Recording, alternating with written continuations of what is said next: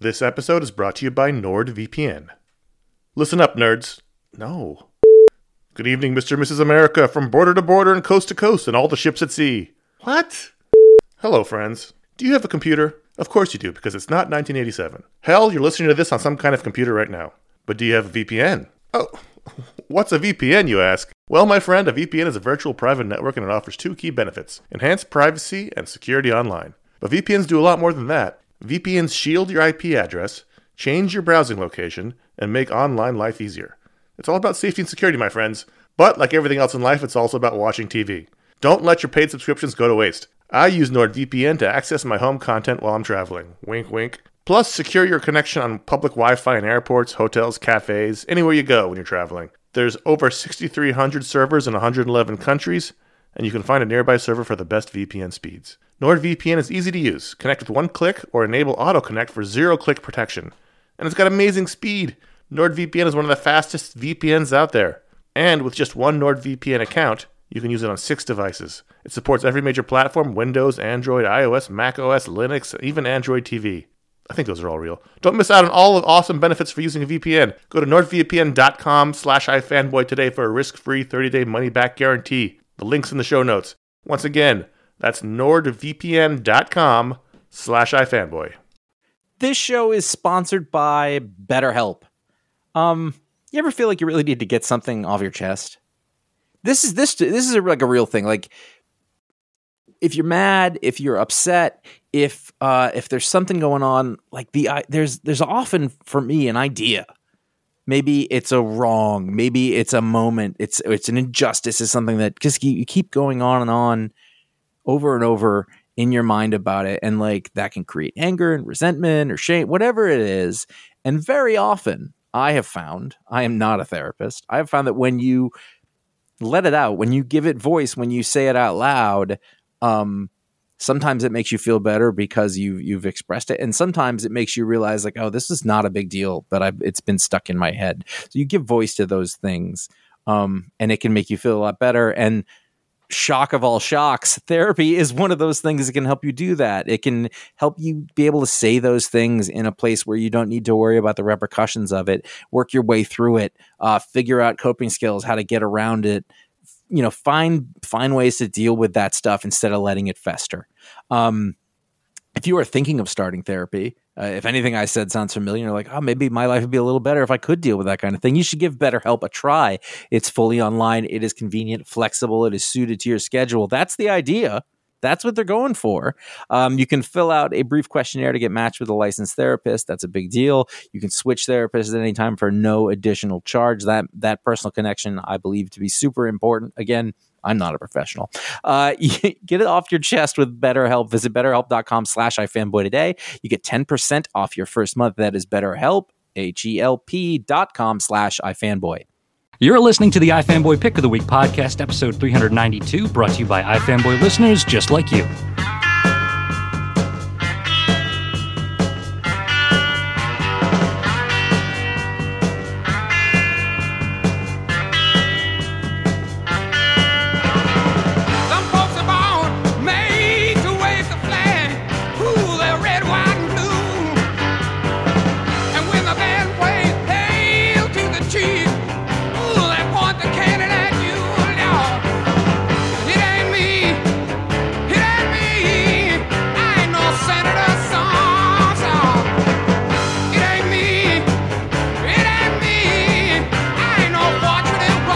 Hey, welcome to the iFanboy Pick of the Week podcast, episode 392. My name is Paul Montgomery, and joining me, Conor Kilpatrick. Hey, Paul.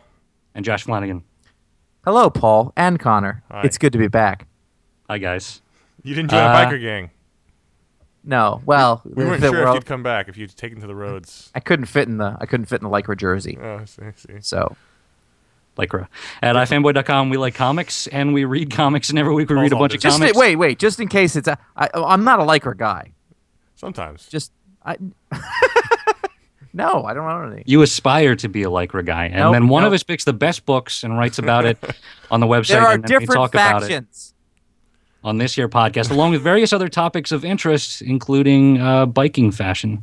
Before we get to the show, a quick reminder / warning, this is a review show, and we'll be talking about the things that happened in this week's books, and there were a lot of them. So if you're worried about spoilers, just go away. We don't like you. This week, Josh had the pick. I did. And I read, I think, final count, 3,000 books this week. Yeah. Not... They really dumped them on us, didn't they? You had to read last week's book too, right? Yeah, I feel like I still haven't finished those. I feel like they need to. There has to be some sort of collusion, whether it be illegal or not, to stop this from happening.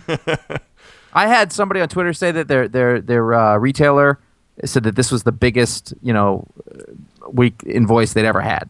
I'm like, sure. Just a massive amount of comics.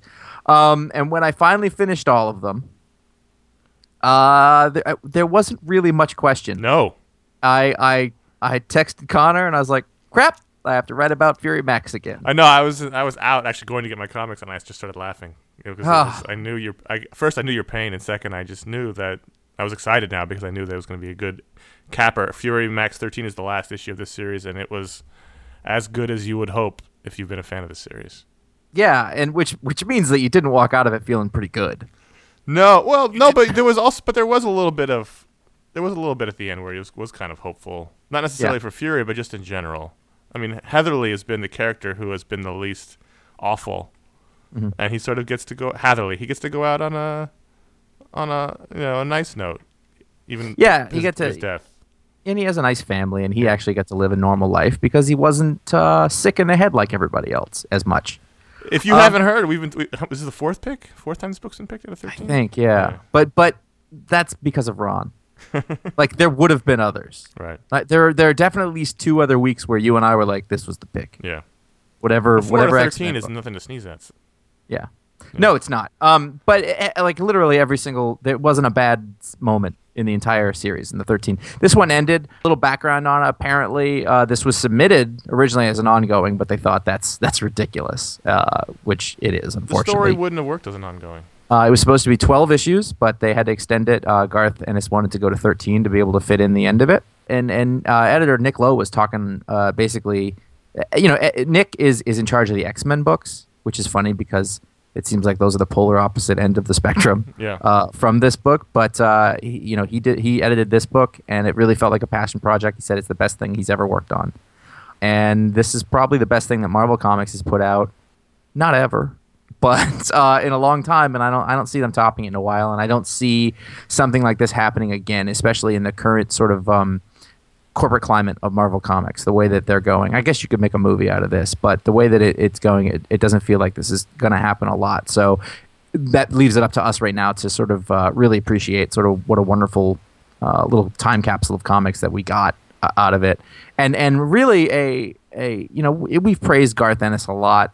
He's done stuff I didn't love. I haven't loved everything he's ever done, but he really got every bit of this. Like he stepped up and showed that he not only has he not lost a step, but he's got it exactly.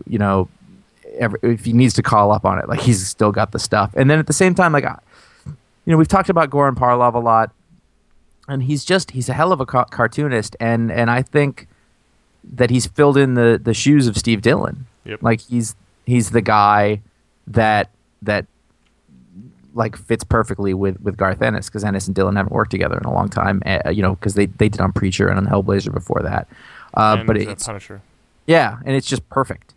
As a capper issue, this was perfect. It said a lot of things. It shocked and surprised me. I did not think Shirley was going to do that. Yeah.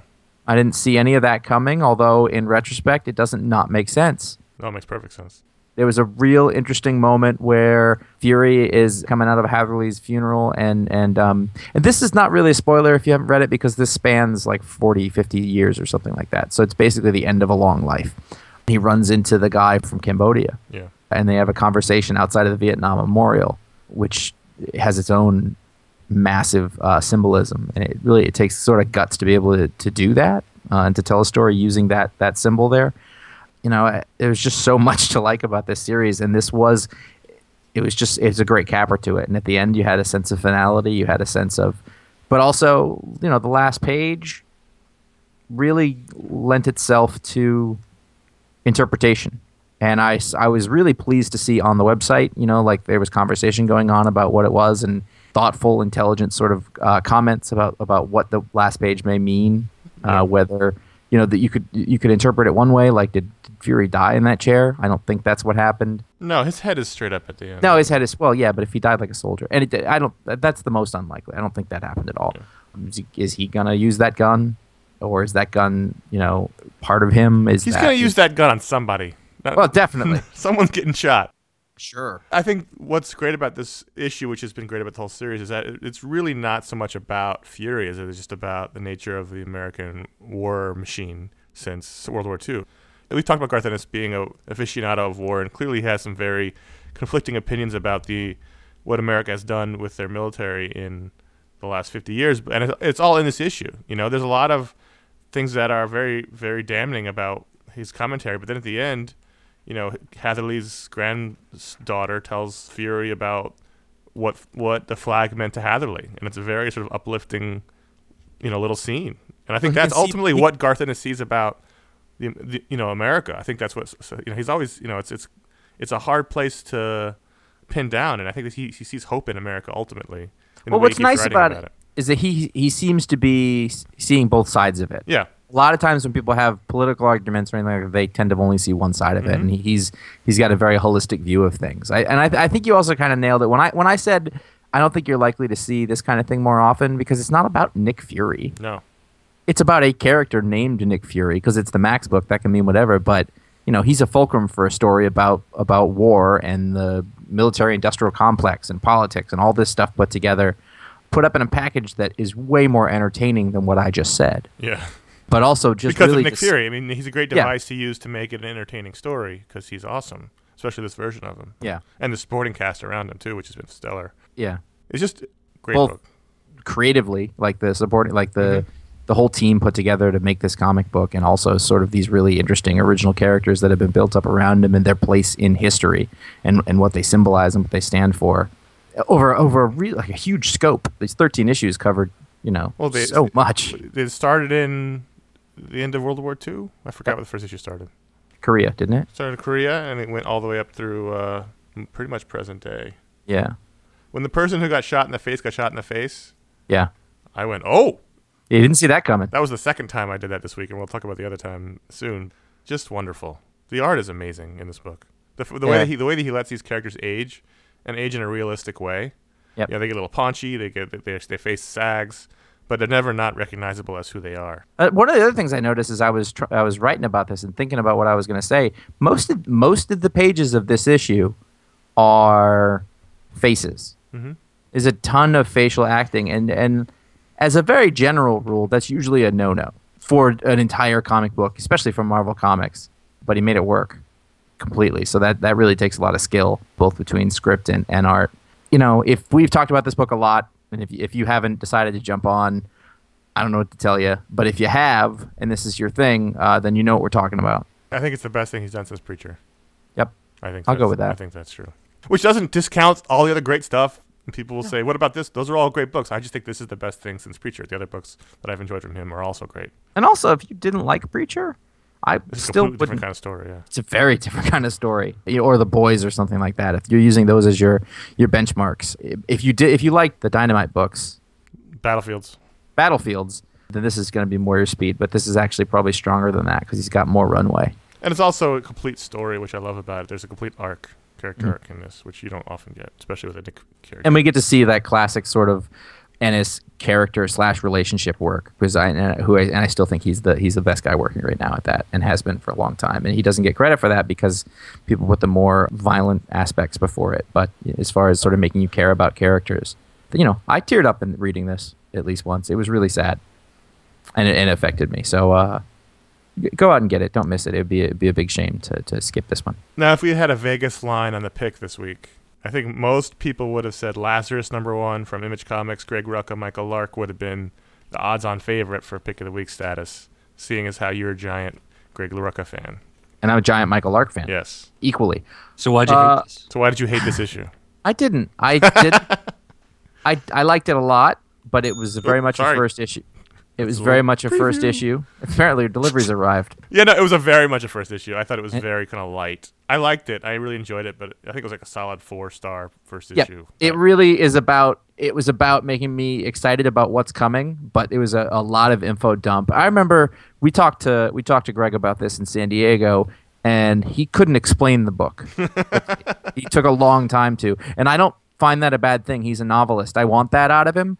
But as such, this is a cold open. It's not even a first chapter, and as such, it didn't blow me away like this is going to be amazing, but it made me excited about what's going to come up. But if you were to ask, like, is this a pick of the week? Was this the most exciting thing I read this week? No. Is this the thing I'm most excited for what's coming? Yes, absolutely.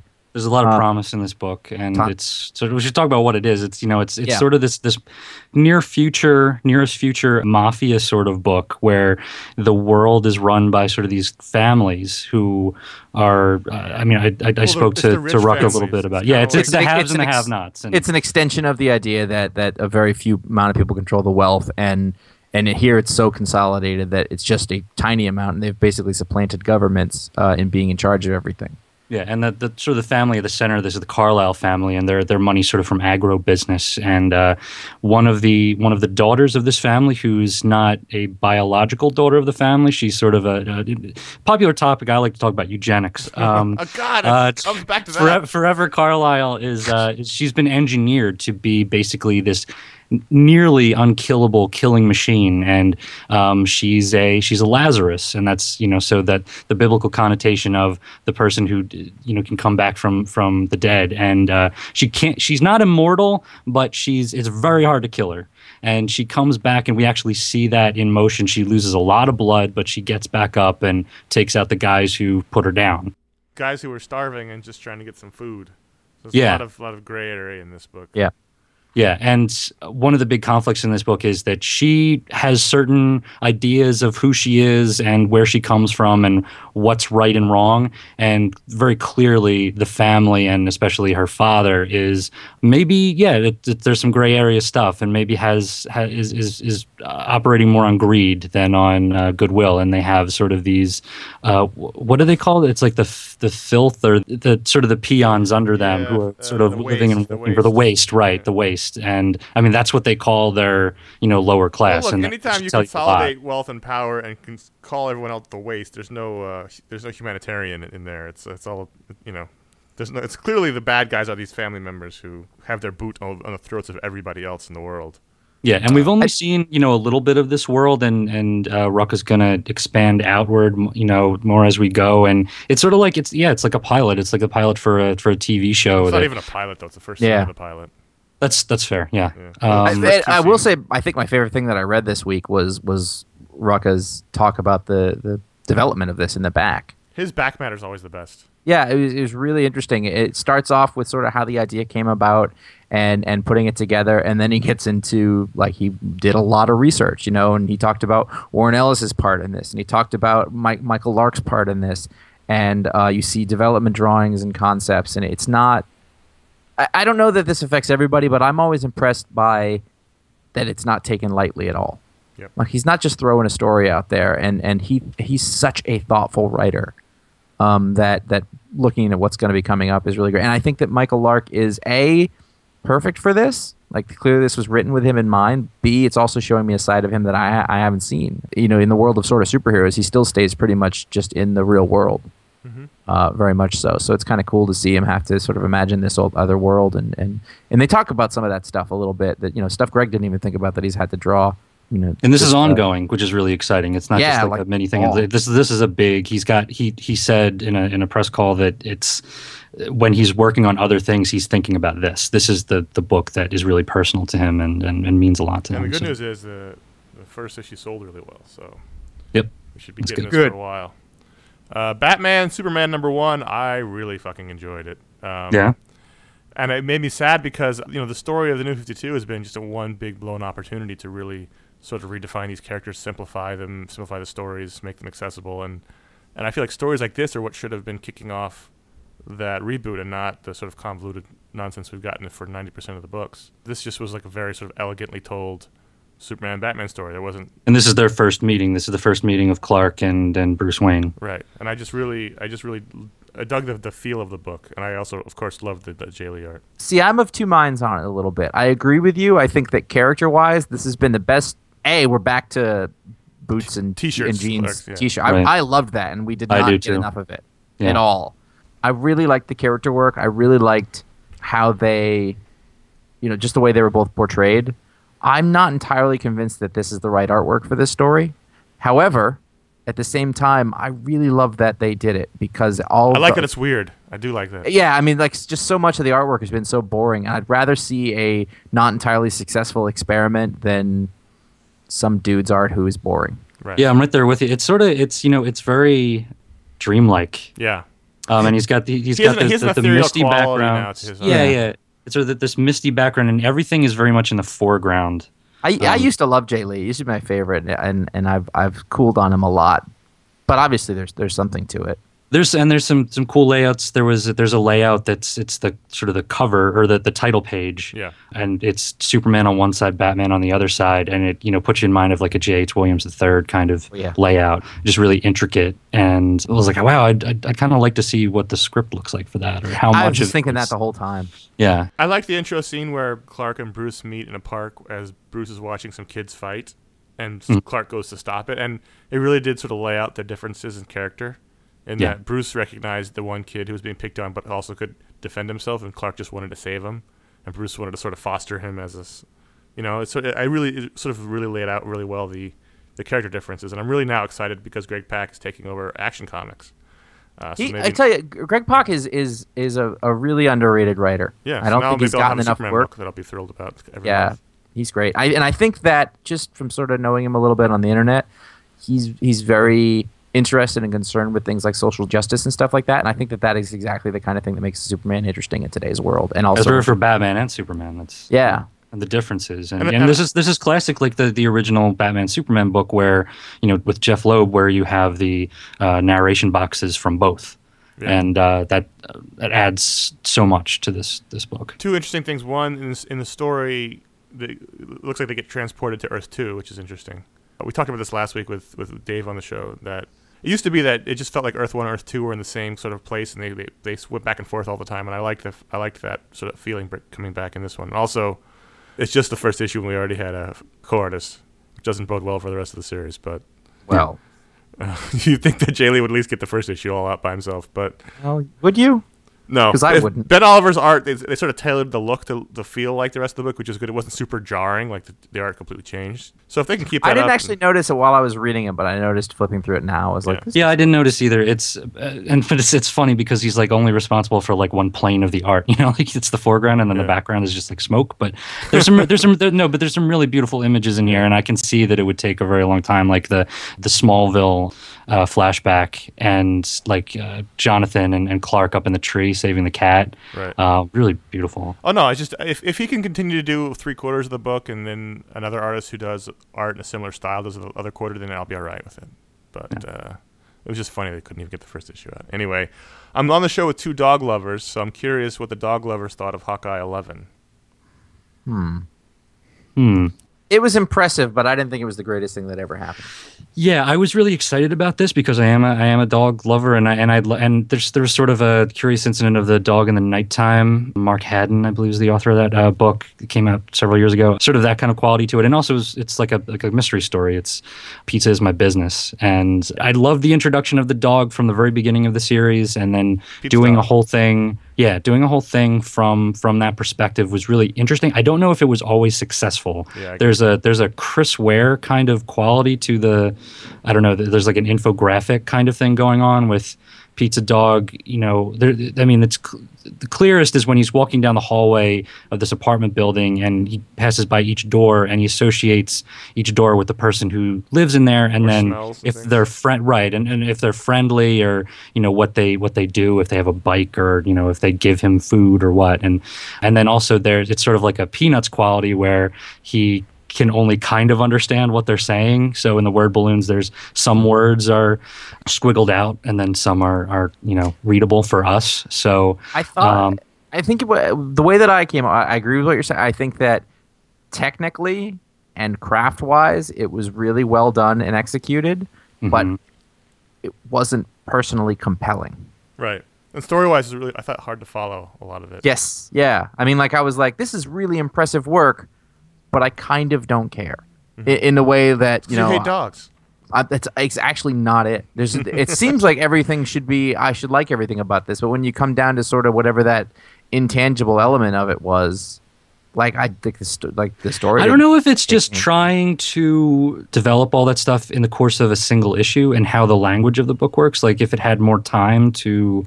I don't think I wanted it to be longer. I don't know. No. I don't know. Okay. I just think as an experiment, it was wildly successful in that I thought it was interestingly done, but as a story, I didn't find it super compelling. So in that sense, I agree with Josh. Why did Kate not stop anywhere from New York to Illinois, but then stop 3 times in Illinois? I don't know. It's the map in the end. Sorry. You can do that drive. When I drove across country, I went from New York to Chicago. Without stopping? Yeah. Once? What kind of mileage were you getting back then? That's a long way. We were in Steve Rosignol's car going to Scott Canner's house. Yeah, that's awkward. Connor and I are going to start talking about stuff now that no one could possibly understand. This is college, and we weren't talking by Vegas. By Vegas, the relationships had broken down. You made me snort. Captain America #8. Wow! Wow! Wow! Wow! If not for Fury Max, probably this would have been my pick of the week. Not that I had the choice anyway, but before a couple issues ago, I was sort of getting kind of anxious about the story to end. They amped it up though. Get to the next one, but now I'm fully invested in what's going on, and Jesus, the ending. I mean, wow! I did not see that coming. Not even a little bit. Things are going to be awkward when Steve and Sharon are like walking through a park and see kids, playing frisbee and stuff. Look, if you are Sharon Carter and you come upon your boyfriend getting beaten to a bloody pulp by a little kid, a child, getting stabbed in the back with a shield that's got razor edges, and if you see her pointing a gun at Steve's head, you will shoot that kid in the neck just like Sharon Carter did in this issue, despite the fact that you just basically killed Cap's surrogate son. Awkward, but awesome. I don't know. So, okay, I thought that was emotionally affecting. The beat before that, where the kid sort of breaks from the spell, I don't know if I totally bought that. I agree with you. Because it's that fairy tale thing, like Steve like cries and then the teardrop falls and then the spell is broken and now the kid is okay, and I don't know. You don't believe in magic. That's no, I think don't. It was technology that made him reverse before, so there should have been some other reason other than just appealing to his goodwill. And the thing is, he wasn't just like a zombie and just like doing whatever Zola said. He was saying some really. It was like the scene with Cap and Red Skull in Uncanny Avengers, where they're saying some really heated things and is really getting he knows what to say to really bother Steve and make him maybe question himself just a little bit. No, I agree with you. I mean, I think that's just a matter of practicality. Like we're running out of space, we got to get to it. I felt what you felt though too, but at the same time, very much so. Like if you like Marvel comics and you didn't read this or you think that this is weird, I don't know what to tell you. It's because to me, we've been saying it's Kirby-esque the whole time, but it really is. It's just it feels like old-fashioned like 70s sort of Marvel comics. They're really getting into stuff here, but at a huge scope in this like crazy world. I mean, I guess if you're interested in the overall tapestry of what's going on with Marvel as a whole, then this is probably not your thing. But when I think of what Marvel comics are, when the things that really excite me about it, like this is hitting that itch. Well, it's stuff like this and like Thor: God of Thunder and Indestructible Hulk, where they go off and do their own kind of thing, and it is harkening back to another era, and if they're doing that with tapestry art stuff. And, I think you've got Uncanny Avengers and all new X-Men and all that other stuff you want to read at the same time. Like it all exists at the same place, but this definitely scratches an itch that is really, really cool. Josh, now maybe it's just the beard, but I thought in this issue that he's giving him the full Heath Houston treatment. Yeah. Oh no, I definitely picked up Heath Houston vibe. Like he's giving this is Fury Agent Rick Remender getting unleashed on Captain America. Yeah, and I was actually noticing from out of there there's a hint of Dark Knight Returns, and he's just sort of talking about how bad, like can't breathe, wounded, like that. That sort of Frank Miller stuff. But yeah, that's what Rick does.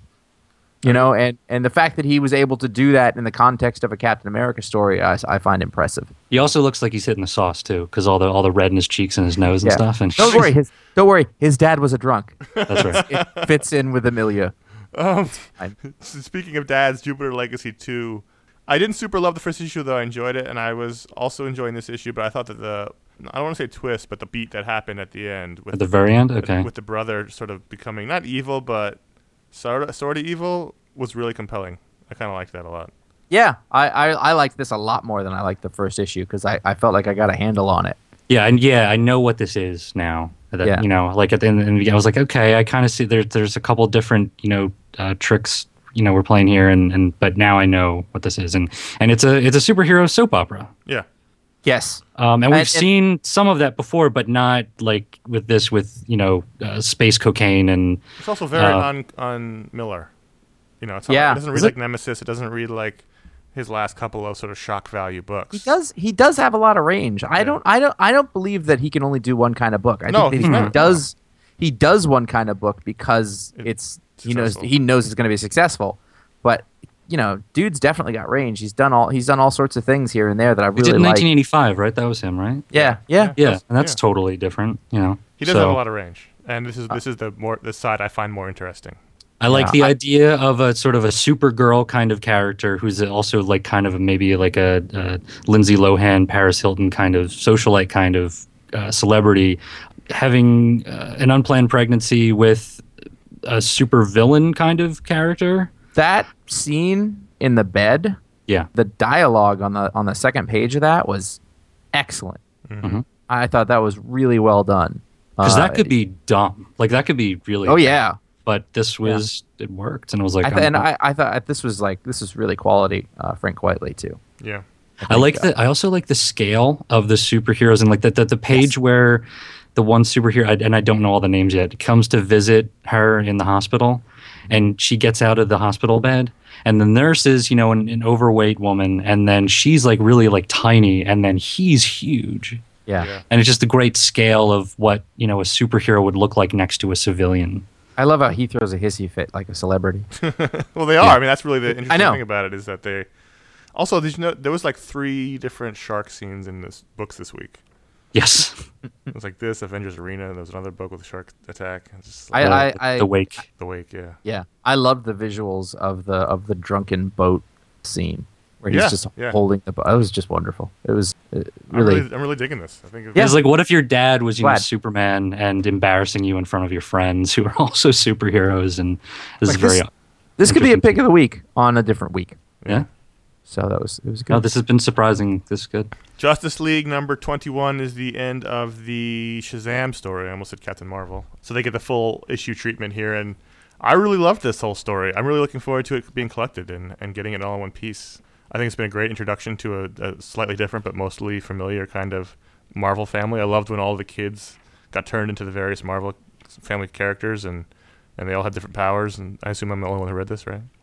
I'm waiting for the collection on this because I missed the boat on the beginning of it. So it's just wonderful. So I won't spoil it too badly, but great Gary Frank art, and I'm looking forward to them integrating Shazam into the whole universe, which I think the plan is going forward. But this is a really boring question, but the way this was serialized as like a co-feature over an extended period of time, and then have this, how does the structure feel? Like, do you think it'll read well as like one? Well, that's kind of why I'm interested to see it as a collection, because I'm interested to see reading it all in one chunk. I did like that. I think we got 2 issues where we got the full Shazam. I think it was issue 0 was also a full Shazam issue.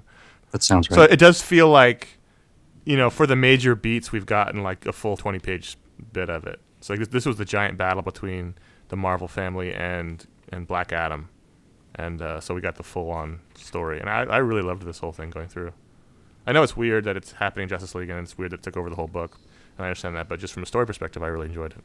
If you like Captain Marvel, when the trade comes out, you want to give it a look. Where should they get that? Eventually, it'll be available at Amazon.com, and you can go there via ifanboy.com/Amazon. You can make all your purchases. It gives us a little piece of the pie. It doesn't take anything out of your pocket. It takes it out of Amazon's pocket and helps us keep the lights on, pay some bills, and move forward with iFanboy. So that really is the best way to help us out. You can do that you can make it your bookmark, which is really the best thing. If you happen to use Amazon quite a bit, you can do that. And my most recent Amazon purchase was that new TV book that's coming out. It shipped yesterday. Similar, Josh, to the book I bought you for Christmas, but a different writer. Cool.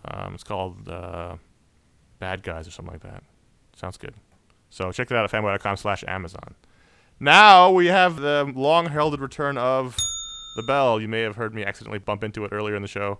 Blew it! Yeah, I know. I'm sorry. We had so many books this week. so many books that we wanted to talk about that we could not talk about them all on our 1 hour show. So we decided we would bring the bell back. And if you are a first-time Bell listener, or like Paul, a first-time Bell participant, here's how it works. So scared. Yeah, it's. Each person gets, we decided 10 or 15 seconds. What do you want to do? Let's do 10. 10 seconds on the clock. You get 10 seconds to talk about the book, and then you hear this, and you got to move on to the next person. And we have a whole list here ready to go. Although I see the first 3 books feature me twice. I screwed up. Yeah, that's fine. But We'll just roll with it. So that's how it works. 10 seconds on the clock to talk about the book. Paul, are you scared? How are you feeling right now? Terrified. It's scary enough doing the show and having to go through all the books in the time we have. That's how it works. 10 seconds on the clock for the bell, and I'm going to start it off with Nova, and let me get my clock ready also. This is going to be fun. All right, the bell tolls for thee. Now stopped the show clock, so anything can happen as I do this bell clock. I haven't had to deal with opening a digital file in the time allotted. That's new. So in 3, 2, 1, go. Nova number 5 ended the Jeff Loeb, Ed McGuinness storyline, and I just really loved the heck out of this. It was a great sort of classic cosmic Marvel story about a young superhero finding himself, and All New X-Men number 13. This one offers a great rebuttal to the Havoc speech from Uncanny Avengers. Kitty talks about her Jewish pride. More temporal-based culture shock from Iceman. Daredevil 27 was the sort of culmination of Mark Waid's whole story, and it was wonderful. It was a great fight between crap. Avengers Arena number 11.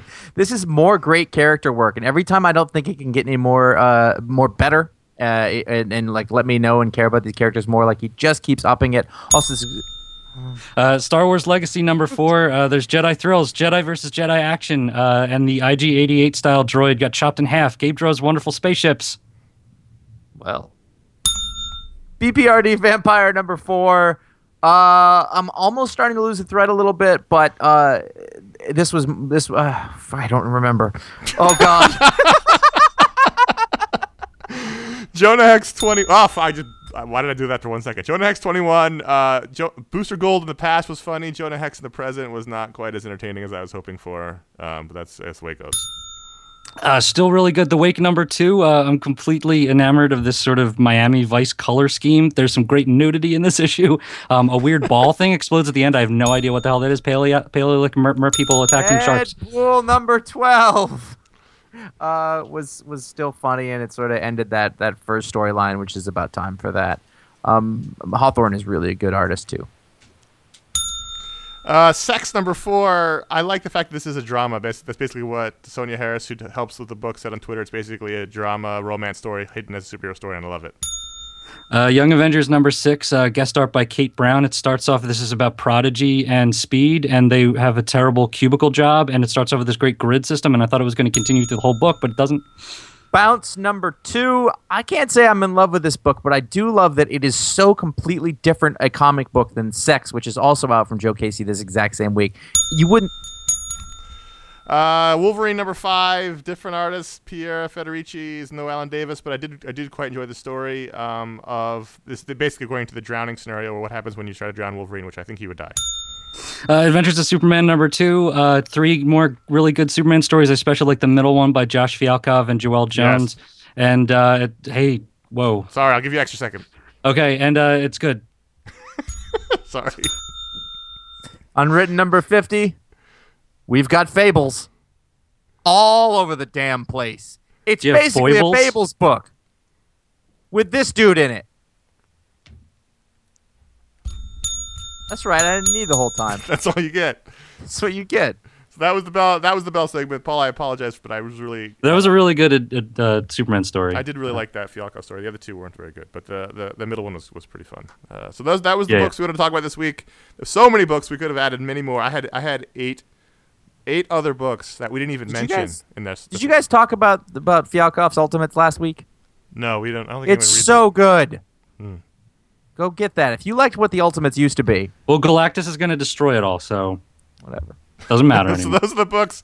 Go to ifanboy.com/comics. So many of them came out this week. You can rate and review, make your own pull lists, make your own pick of the week, and you can do all the stuff at ifanboy.com/comics. We like to run down the top 5 picks of the week as chosen by the users once they go and they make that pull list and they choose their favorite book of the week.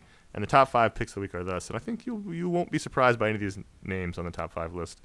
Number 5, Lazarus, number 1 with 6.7% of the votes. Number 4, Batman Superman number 1 with 9.8%. Number 3, Justice League 21 with 13.1%. Number 2, Fury Max 13 with 21.4% of the vote, the iFanboy pick of the week. And number 1, chosen by the users, was Hawkeye 11 with 28.6% of the vote. And these are all the time of recording. I would have thought higher for Lazarus, maybe lower for Justice League. I don't know. Let's take a look at some of the user reviews. Director 421 said of Exo Man of War number 14, story 4 out of 5, art 5 out of 5.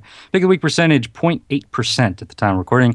Exo Man of War is another solid and exciting title in the Valiant universe. Planet Death revealed true character in Arik and completed his journey to wield and bond with Shinhara and use it to return freedom to an alien race who wanted to destroy him and his people. Exo Man of War is one of many Valiant titles that should be a must-read for fans of great characters and exciting storytelling. I like that a story called Planet Death is really good for character work. Was it? I think so. I agree with this, that it's not bringing to a conclusion the entire story, but it really answers a lot of the, challenge of the first few issues and this alien race attacking him back. He's a Visigoth. Valiant is my white whale. I have probably a 6-inch stack of Valiant comics, basically all the new ones sitting on my bedside table, and I just cannot find the time to read them. I want to. It's a lot. I'm hearing great things about them, and I want to read them, but Exo Man of War is, if you like, he's on Green Lantern. I mean, is that the one I should, if I had to pick one Valiant book, is that the one I should read? Or is it Harbinger? I'm excited for Quantum and Woody, actually. Some of the ones that are out already. Some of the ones that are out already? On my giant stack of books. Archer and Armstrong is the most interesting, okay. I think. All right. Yeah. Fair enough. Agree. Scarlet Batman, which I think was a real character in the 60s, wrote about Larfleeze number 1. Gave the story a 5 out of 5 and the art a 5 out of 5. The pick of the week percentage 4 out of 5. was 4 out of 5, sorry. Either way. The pick of the week percentage, 0.5%. You may think that this is going to be a facile, boring walk down a path already tread by countless other representations of Agent Orange, but you'd be wrong. Wrong, I say. Larfleeze's half-factual character biography is presented in this hilarious comic, complete with a moment of his birth. The newborn Larfleeze drops out of his uncaring mother and is dragged apart across a field due to an uncut umbilical cord. After a while, his mother and father complain about not being able to sell the baby into slavery because they've already reached the legal limit of 6. Never before have I seen this in the comic, and I'm sure to nary see it again. What really seals the deal is Larfleeze's butler, whose deadpan style of humor only serves to exemplify his master's overbearing megalomania. This is a definite must-buy for those who love Larfleeze or those who enjoy comedic comic books. This is Giffen and DeMatteis, and yeah. I don't like Larfleeze as much as they really want me to. Yeah. He shows up a lot, and almost every time he does, I go, ugh. There's a lot of people on this. I saw on the site, like, there was a bunch of people talking about it in the thread beneath this comic. Like, people really pleasantly surprised by this. Well, so, cool. I mean, these are veterans. He's quite effusive in his praise. Yeah, the character is just, I don't care. That's left you cold by the It's just sort of like a one-note kind of joke, yeah. And it's not as one note as the angry cat. That's the one that really angers me. Go to ifanboy.com/comics. You can make your pull list. You can rate and review your books and write a user review. You can get it on the show if it's good. Let's get to some audience questions. The first email is from Peter, who says, I think we all know when a character is great in comics. We also know when a character is weak. But are there any characters out there that, in your opinion, are overrated? Anyone who, in most people's opinion, is awesome, but for whatever reason missed the mark on your list of favorite heroes, villains, supporting characters in comics? I don't like the term overrated. Yeah, I don't like it either. Yeah, but let's take that word out of it. And characters that are popular that I don't respond to? Sure. Larfleeze. Larfleeze. Lobo. Bizarro. Deadpool, except for that President's arc, but mostly it was because of the Presidents. I got one. Okay, I will say that, very popular character that a lot of people really enjoy, that you have to do something really different for me to get into that character, Captain America. Interesting. Really? So, like, this arc is really You're a interesting. Communist. Yes, I am. Wow. But you've been enjoying the current story. We've I feel like in the past few weeks we've talked about this a little bit, that Captain America's interaction with, like, Wolverine in all those crossovers We talked is, about last week. like, he's it's wearing a little thin because he has to be that guy.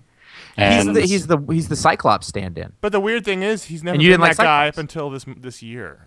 But that's my, like, impression of who he is, Right. and maybe I just haven't read the right stories. What do you think about the Captain America as he exists in the movies? Because I feel like that's a little like he's not the leader in those. He's a different guy, and I mean, he's like the battle leader, but he's not the. When I'm watching the Captain America movie, I'm rooting for him and I like the guy, but like I don't find him as compelling as, Thor or Iron Man or the Hulk, the other characters. So, did you read any of Ed Brubaker's run, especially the early parts? I've read a bit of it, yeah, and I like the middle management Red Skull stuff, and I root for the Red Skull in those stories. Wow. He does like eugenics. He does. Yeah, and I can't. Well, to be fair, Captain America is sort of a prime example of eugenics. I'm just saying, so. I'm just saying, I'm not saying he's a bad character, and I'm not saying he's overrated. I'm just saying for me, it's just not. You don't like Cyclops. You don't like Captain America. But it's weird though, because I think people would compare, that kind of like the things that. But you like Superman. But I like Superman. Yes. That's right. So like I'm okay with the. What is it about Big Superman? Blue Boy Superman and Captain America are sort of very similar in their universes, what they represent. Superman is a citizen of the world. I don't know. Maybe it's like this. Maybe I don't know. It's this preconceived notion that Captain America is kind of like this jingoistic kind of thing, and I know that's not true. It's just I have a hard time shaking it. Josh, I mean, it's a lot of the sort of extreme sort of characters, and the Deadpools and the Punisher. Punisher's probably my big one that I've never really gotten into. There's been some stories that I like here and there. It's just characters whose basis is their badassness, and that doesn't really do much for me. Mm-hmm. Never has. In a way, Wolverine sort of typifies that. Like I like Wolverine, yeah, but he's in everything, and it's really hard for me to get excited about that character anymore because whenever somebody uses him, they use him for that moment where he's badass. I like Wolverine in his current state in the X-Men books right now, and Wolverine in the X-Men and in All New X-Men, where he's sort of he's sort of burdened by responsibility, which is exactly the worst place for him to be, as opposed to that the thing they've been going off of since the Claremont Byrne issues, which is Wolverine alone. He's the guy who goes and takes care of business. Like I believe it's business. Yeah. Well, yeah. But they've been running off of that for a long, long time. Like, that's what they do with Wolverine. And so now that you make him sort of the older, elder statesman guy, I find that much more interesting. But the badass quotient of him, I'm tired. Yeah, like I really, lately, I've really enjoyed Wolverine as the mentor and as a teacher. That I like that depiction of Wolverine. Whereas, and it doesn't fit him well. Whereas what's happening with the movie, that's the badass Wolverine. Yep. So I'm less enthused. I'm still going to go check out that movie, but I'm a little bit less enthused by that version of Wolverine because there's different depictions, and there's different depictions of Captain America and different depictions of Superman. So. Well then, Mike Graham writes and says, "I'm hoping you can help answer a question that's been bugging me for years now. In terms of art, what do people mean when they praise an artist's line work? Is it just a fancy way of saying that he draws well, or does it have a deeper meaning than that? If it does mean more than the art, just the art, can you please give him some examples of artists you think have a strong line?" I'm going to be guessing at this a little bit out of context. I've never had this conversation per se, and I'm not an artist. But my idea of what that is it's an artist who has a sure line, a line that isn't affected by a lot of other things to be in the right place and to look the right way. The best example of this in modern comics, I think, has to be Darwin Cook. Mm-hmm. He gets away with using the least amount of lines that all seem to be in exactly the right place and have the right width and the right thickness. It's not much there, as opposed to there's a lot of guys who are like really, really sketchy and they cover stuff up all over the place with different hatchings and etchings. Of detail, yeah. And that's not necessarily bad, but I don't find it as impressive. I find it's like a guitar player who plays a ton of notes really fast, as opposed to someone who can hit one note, bend it, and make you feel something. So, like minimalist with a line. It doesn't necessarily have to be. I think that Ramon Perez has a great line. I mean, his stuff isn't necessarily completely minimalist. It's just in the right place. There's actually, if you follow Perez on Instagram, he's been doing, I have the video now. He's been doing little videos of him inking stuff, and you can watch him put down a line, and you watch the ink come out of the brush and leave the mark on the page, and it's so impressive just to see how sure-footed he is about that and how good it comes out looking. What about someone like Sean Murphy? he gets away with being sketchy in a way that a lot of people don't, but I think I like that because he's not going for super realistic when he does it. He's more expressionistic, I guess, in it. But I wouldn't say that he has a really strong line because he's not just doing one line; he's doing lots of lines. Mazzucchelli. There's a line guy. Yeah. I'm just looking at my shelves and like Asterius Polyp. Like that's a confident line. That's Paulo Rivera. Paulo Rivera, sure. Wonderful line. I think Charles about Schultz, great line. Yeah. Calvin and Hobbes, Bill Watterson, perfect line. But if you this is a perfect place for people to talk about it in the comments or talk about it, start a conversation. If you've heard something else, that's how I always think of it. I think people probably mean different things when they say it. I'm sure there's not a textbook definition. Right. Maybe there is. I didn't go to art school. We can do one more. How about one from Eric, who says, as a huge fan of Bendis and Leaves' run on Daredevil, I was skeptical when Mark Waid took over the title and drastically changed the tone of the book. However, after a much-deserved Eisner win and subsequent artistic brilliance, I became a believer. What current books do you think would benefit from a similar drastic change in tone? Should Deadpool be a drama? Should Tony Stark go on an introspective walk in the desert? What do you think? DC.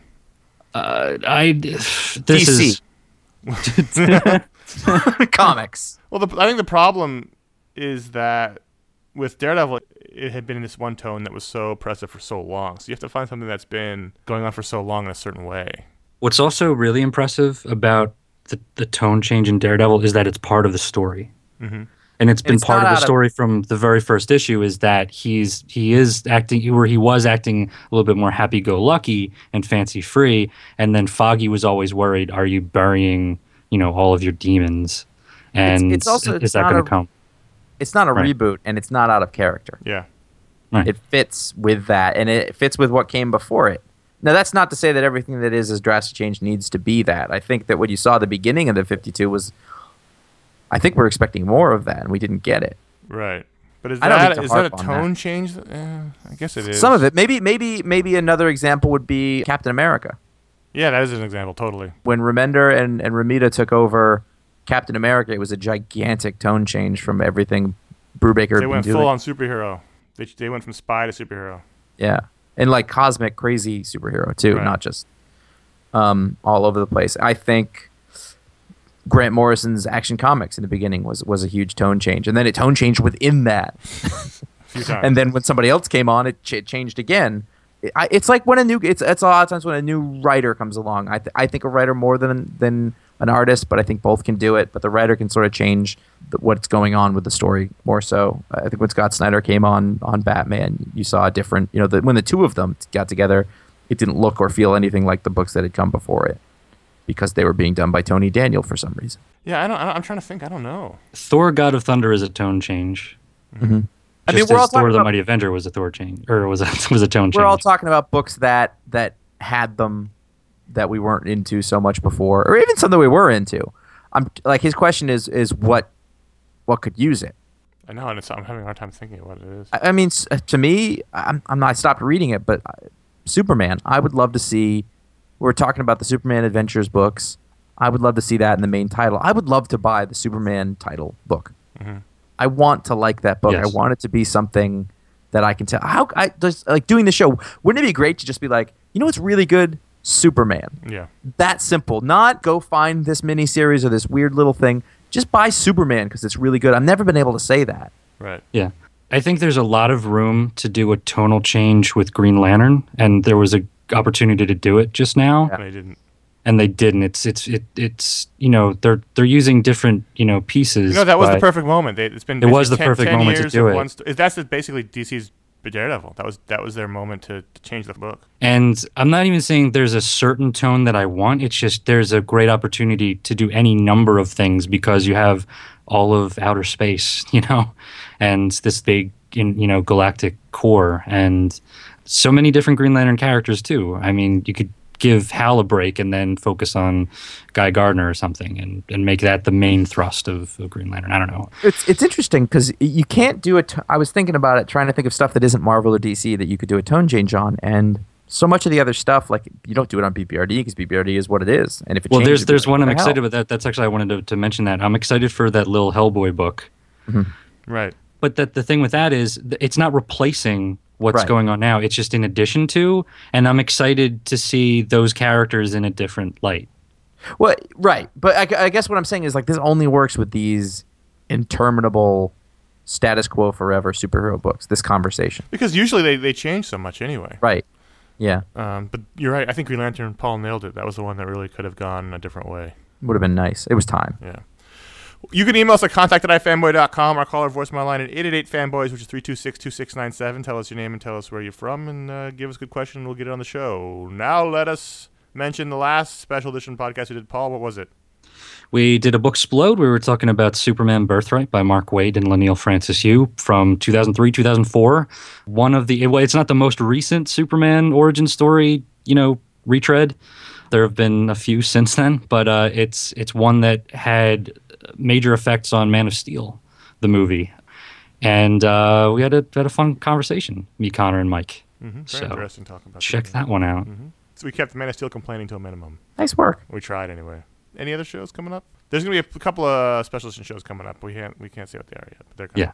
Yeah. Meanwhile, go to ifanboy.com to check out Josh's Pick of the Week review, and you can be checking out his Book of the Month review in a couple of weeks, and all the great writing that happens every day, the important news and discussion topics. We got San Diego coming up in a few weeks, so I just started coughing at the thought of it.